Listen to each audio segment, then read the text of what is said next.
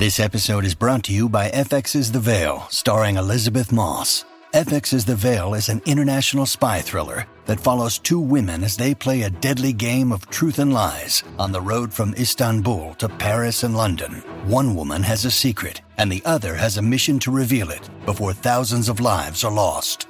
FX's The Veil, now streaming, only on Hulu.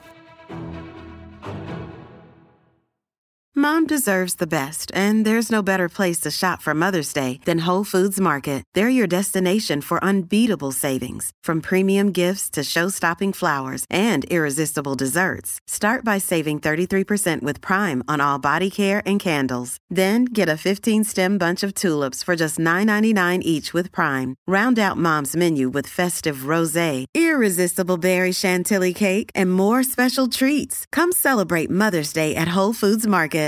Guys, welcome to this bonus episode of Pulp Kitchen. Don't forget we post new episodes of the full show every single Wednesday. But this week, bonus, we're talking about, well, George is going to talk about The Bear Season 2. George, you've finally seen it. I have. We've had a couple of emails in who have asked us, have you finished Season 2 of The Bear yet? Yeah. I've finished it. You haven't. You are way behind. I'm just We've switched places because you. I recommended it originally. You reviewed Season 1 at the beginning of this year, yeah. and then I went and watched it. And I finished Season 2. But that's okay, James. I take the baton from you, and Thank you. And I will do Season 2 for you, for those people now. And I realise we are a little late to it, but I still think there are a lot of people out there who are only getting round to it, or perhaps have only just got into the show. It's still we've still only had a year of The Bear being a show. Yeah, totally. It's they turned that Season 2 around quickly, didn't they? Very quickly. So, what I will say to those listening is that if you haven't seen The Bear but would like to, or have not finished Season 1, I would just skip this section. I'm not going to talk any spoilers about Season 2. I'm going to talk very lightly about the plot details, but in order for me to talk about what happens in Season 2, I need to talk about what happens at the end of Season 1. It's just the way it goes. Yeah. It's been a while since we've done a TV review, actually, so it's not often we find ourselves in this situation. So, skip ahead for that.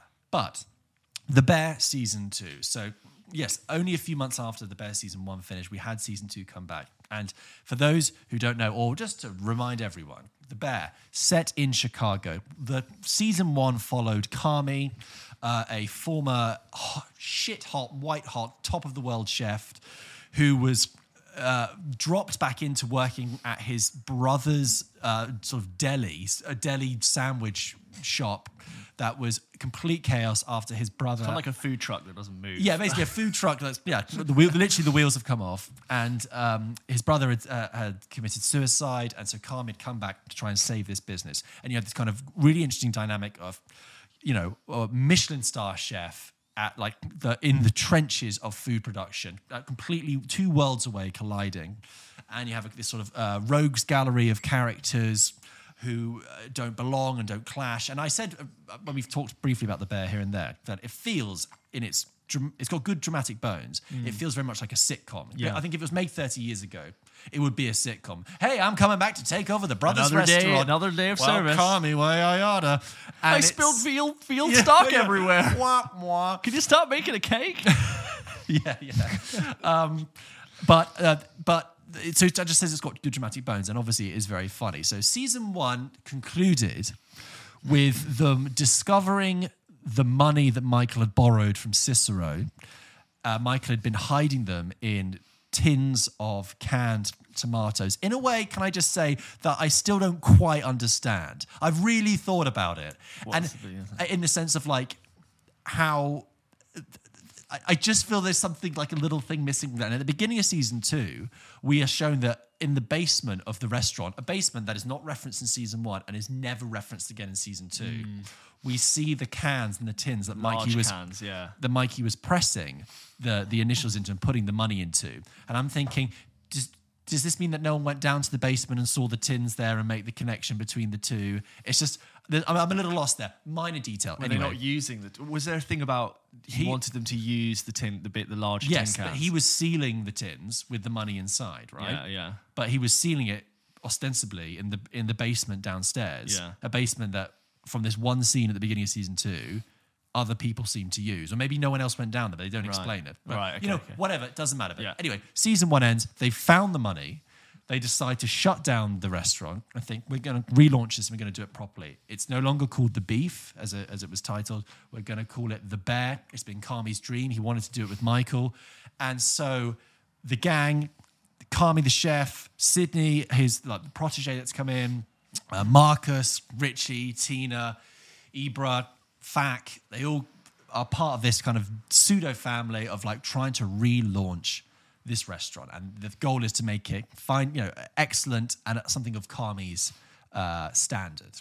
That is the premise. That's how season 1 ends, and that is the premise of season 2. The restaurant is closed, and they are focusing on renovation and transforming this space into a place into a reputable establishment. And I'll start with the stuff that I really liked. The good stuff about the show is that, first of all, it creates a really nice context in season 2 about what's happening post-COVID in Chicago, in America, really, with these types of establishments. And there's a scene where Sydney is sort of going around town trying to refine her palate and trying to try stuff. And she will notice that there are places closing every week, almost every day. It feels like casualty. Chicago. Oh, no, sorry. Where is it set after COVID? When's it I set? think it's like present day. Present day, yeah. So it's kind of enough time to not have to like talk about lockdowns. Yeah. But it's like casualties of the food scene, and it's clearly weighing on their mind. And I think that the dramatic setup for season 2 is more interesting in a way than just watching people firefight for season 1. And just for the record, so for season 1, which I didn't really review properly on the show, I thought was like good, solid, some great moments. I liked it. And, that was about it. That's fine, but that's it. Like a good, solid show. The other thing that's great in season 2 is it really takes time to explore the characters and flesh them out, give them space. And I think that works really well. There's many sort of break-off episodes with the characters. There's a great one with Marcus where he goes abroad. There's a great one with Richie where he's staging. And all of them have this common theme, which is, but despite the sort of gritty, frenetic surface of the Bear, underneath it, just kind of like warm, almost like utopian view of like, hey, we can all get better. We've been stuck.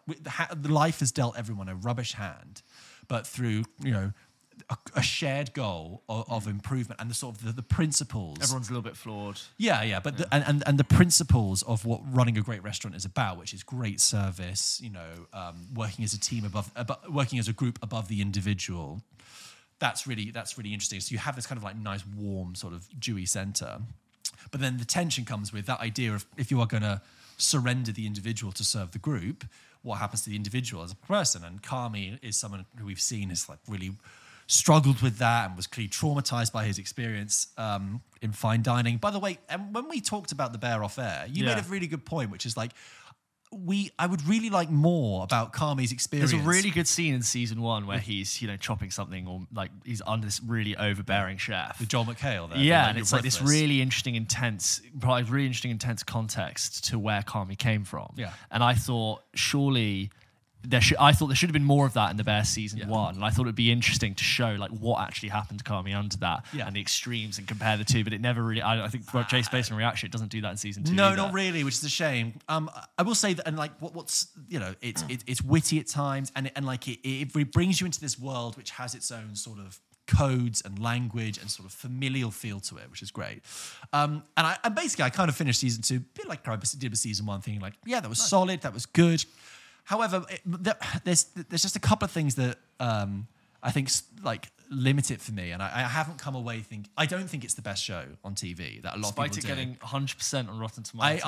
I think people, again, it's what we talked about. It's the new show bonus. Yeah, it's the new show. Oh my God, it's the new show. I have a thing and it's new so and you've never heard of it. And I'm like, yeah. It's good, but because you just discovered it, you have to, oh my God, it's so good, you've got to watch it, when really it's like... So don't get me wrong, there are some really good like highs, but like I said, with those break-off episodes with Marcus and Richie and stuff are great and funny and really make you feel good.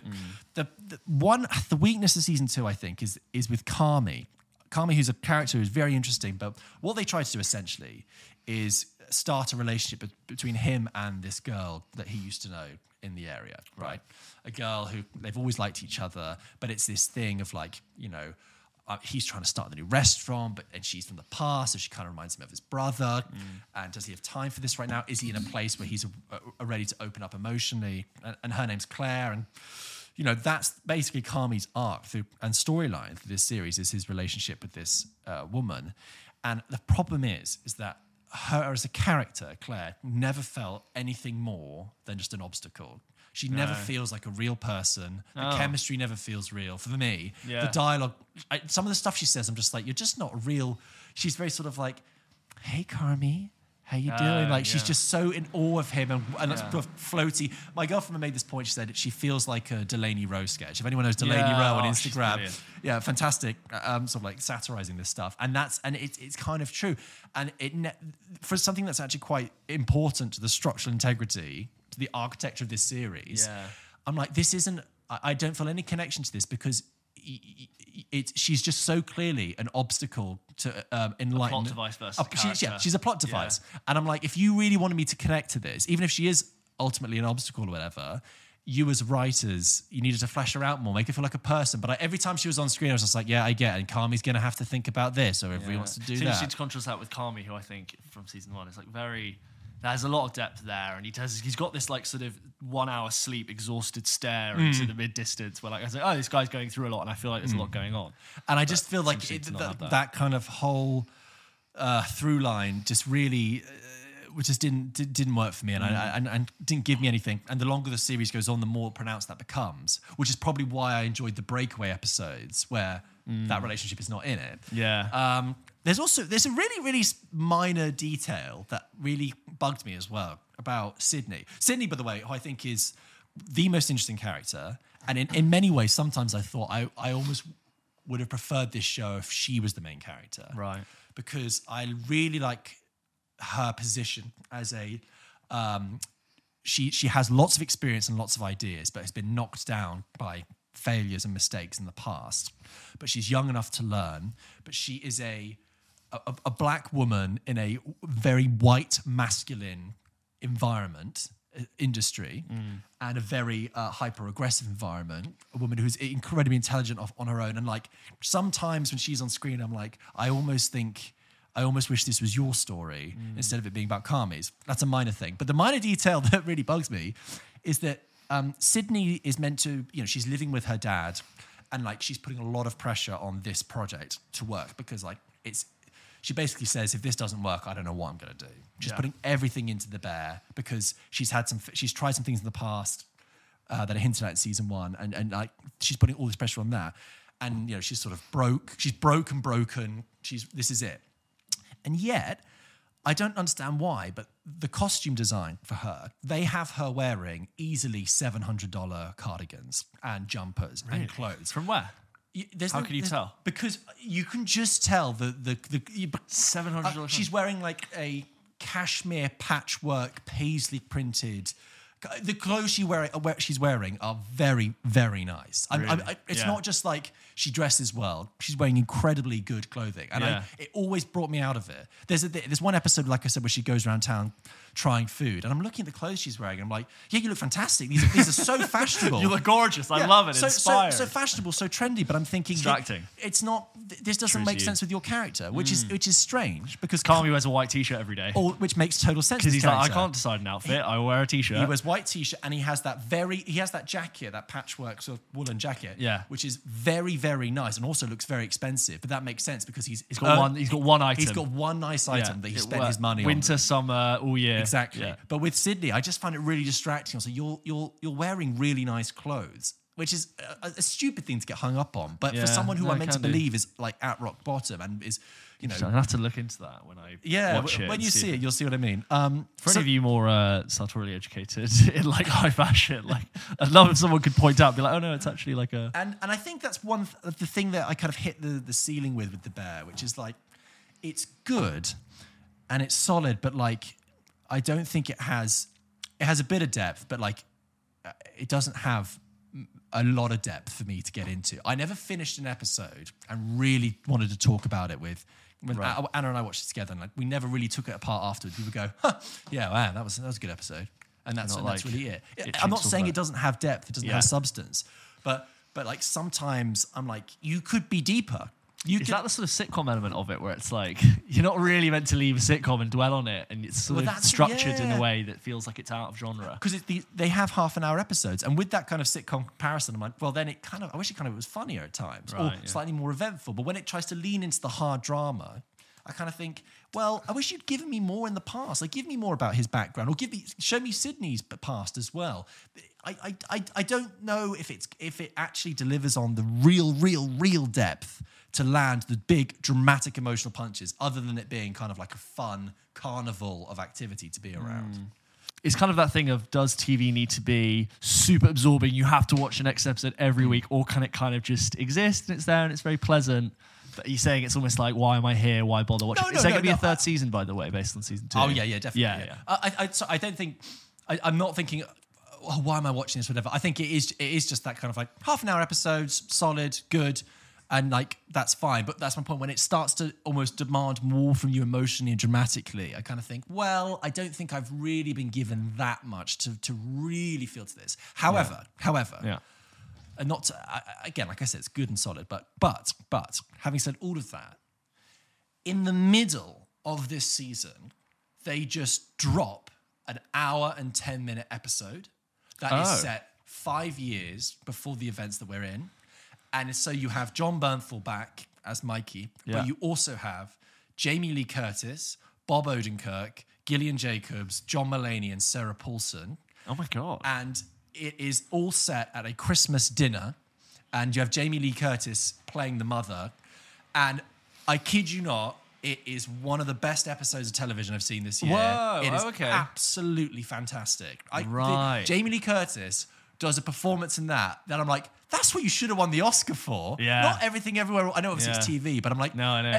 Compared to Everything Everywhere All at Once, which she's in it for like a couple of minutes. We thought she's good. She's fine, but this is I think it's the best Jamie Lee Curtis performance I've seen. You convinced me to go watch the whole series now. I was going to just be like, yeah, okay, whatever. Yeah. And I put it on and I was like, whoa, this is, and it all works. And do you think it just that lifts up all the other episodes? Basically, I mean, there are other highs, there are other good episodes, but that episode in particular, it does so much at filling in the blanks of what you've been hinted at about other characters, about Mikey, about Sugar, about Fack, about Richie in particular. It's the first time we see his other half, and like in the past. You want more of that, not necessarily in length, but in focus. No, I don't need them to do that episode every time. I think I'm not bringing up that episode to make a point about the overall show. I genuinely just mean that episode is really fantastic. Like, it's just really, really good.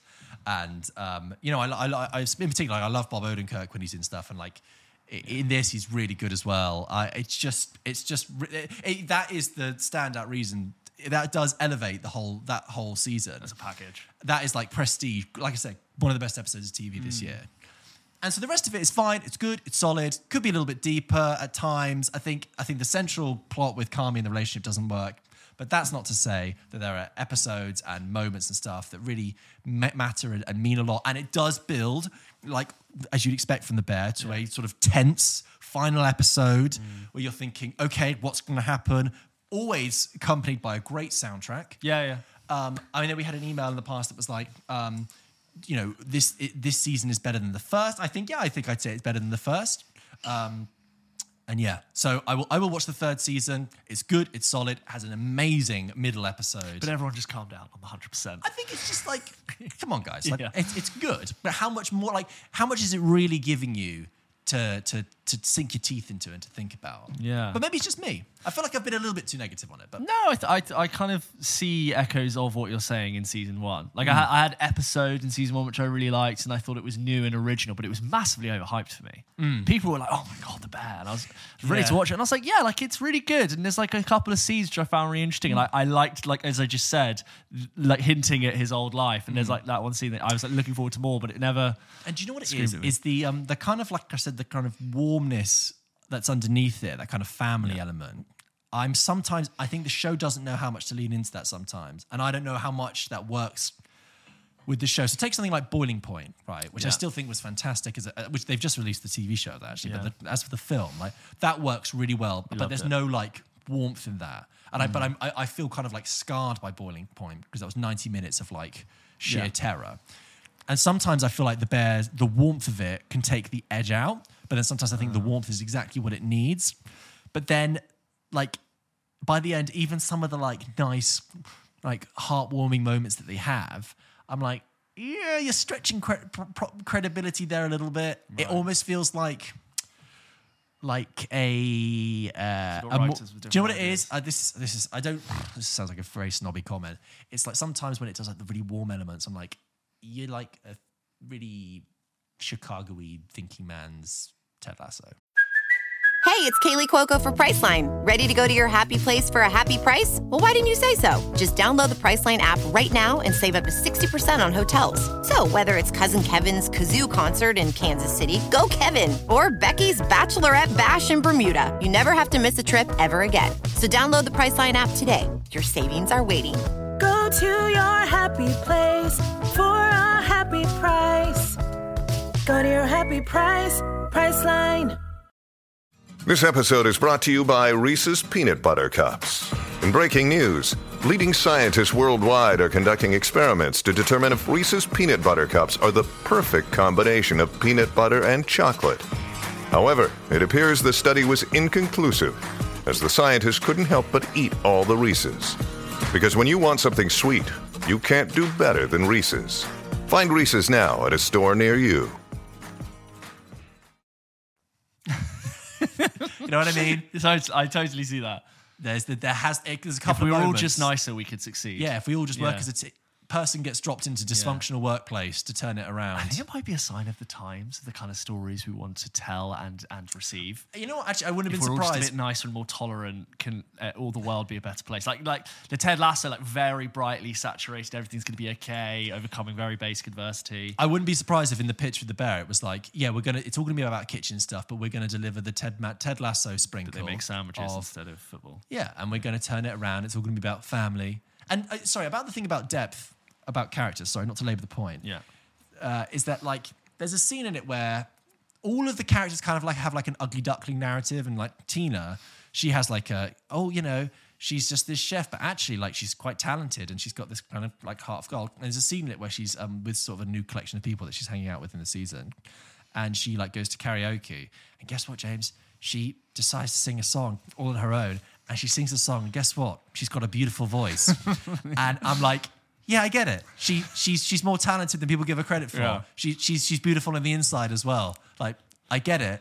It's not that deep, but like I enjoy it. Yeah. But like I think I've seen that before somewhere. But thank you. Anyway, that's The Bear 2. Well, guys, let us know if you have similar thoughts to George, or if you did or didn't like it more. Send in your thoughts, your questions to hello@popkitchenpodcast.com. We'd love to hear your impressions on The Bear Season 2. And if you think it's better than Season 1 or worse Season 1, if you're going to be watching Season 3, hello@popkitchenpodcast.com. I will still continue to run around my kitchen in my flat going, cousin, behind, corner, fire, Sydney. Just for fun. I'm now going to... It's been moved up my non-existent list of like things I need to... TV I need to get back to. Overall positive enough net to positive. It. Yeah. Yeah, net positive. And there you go.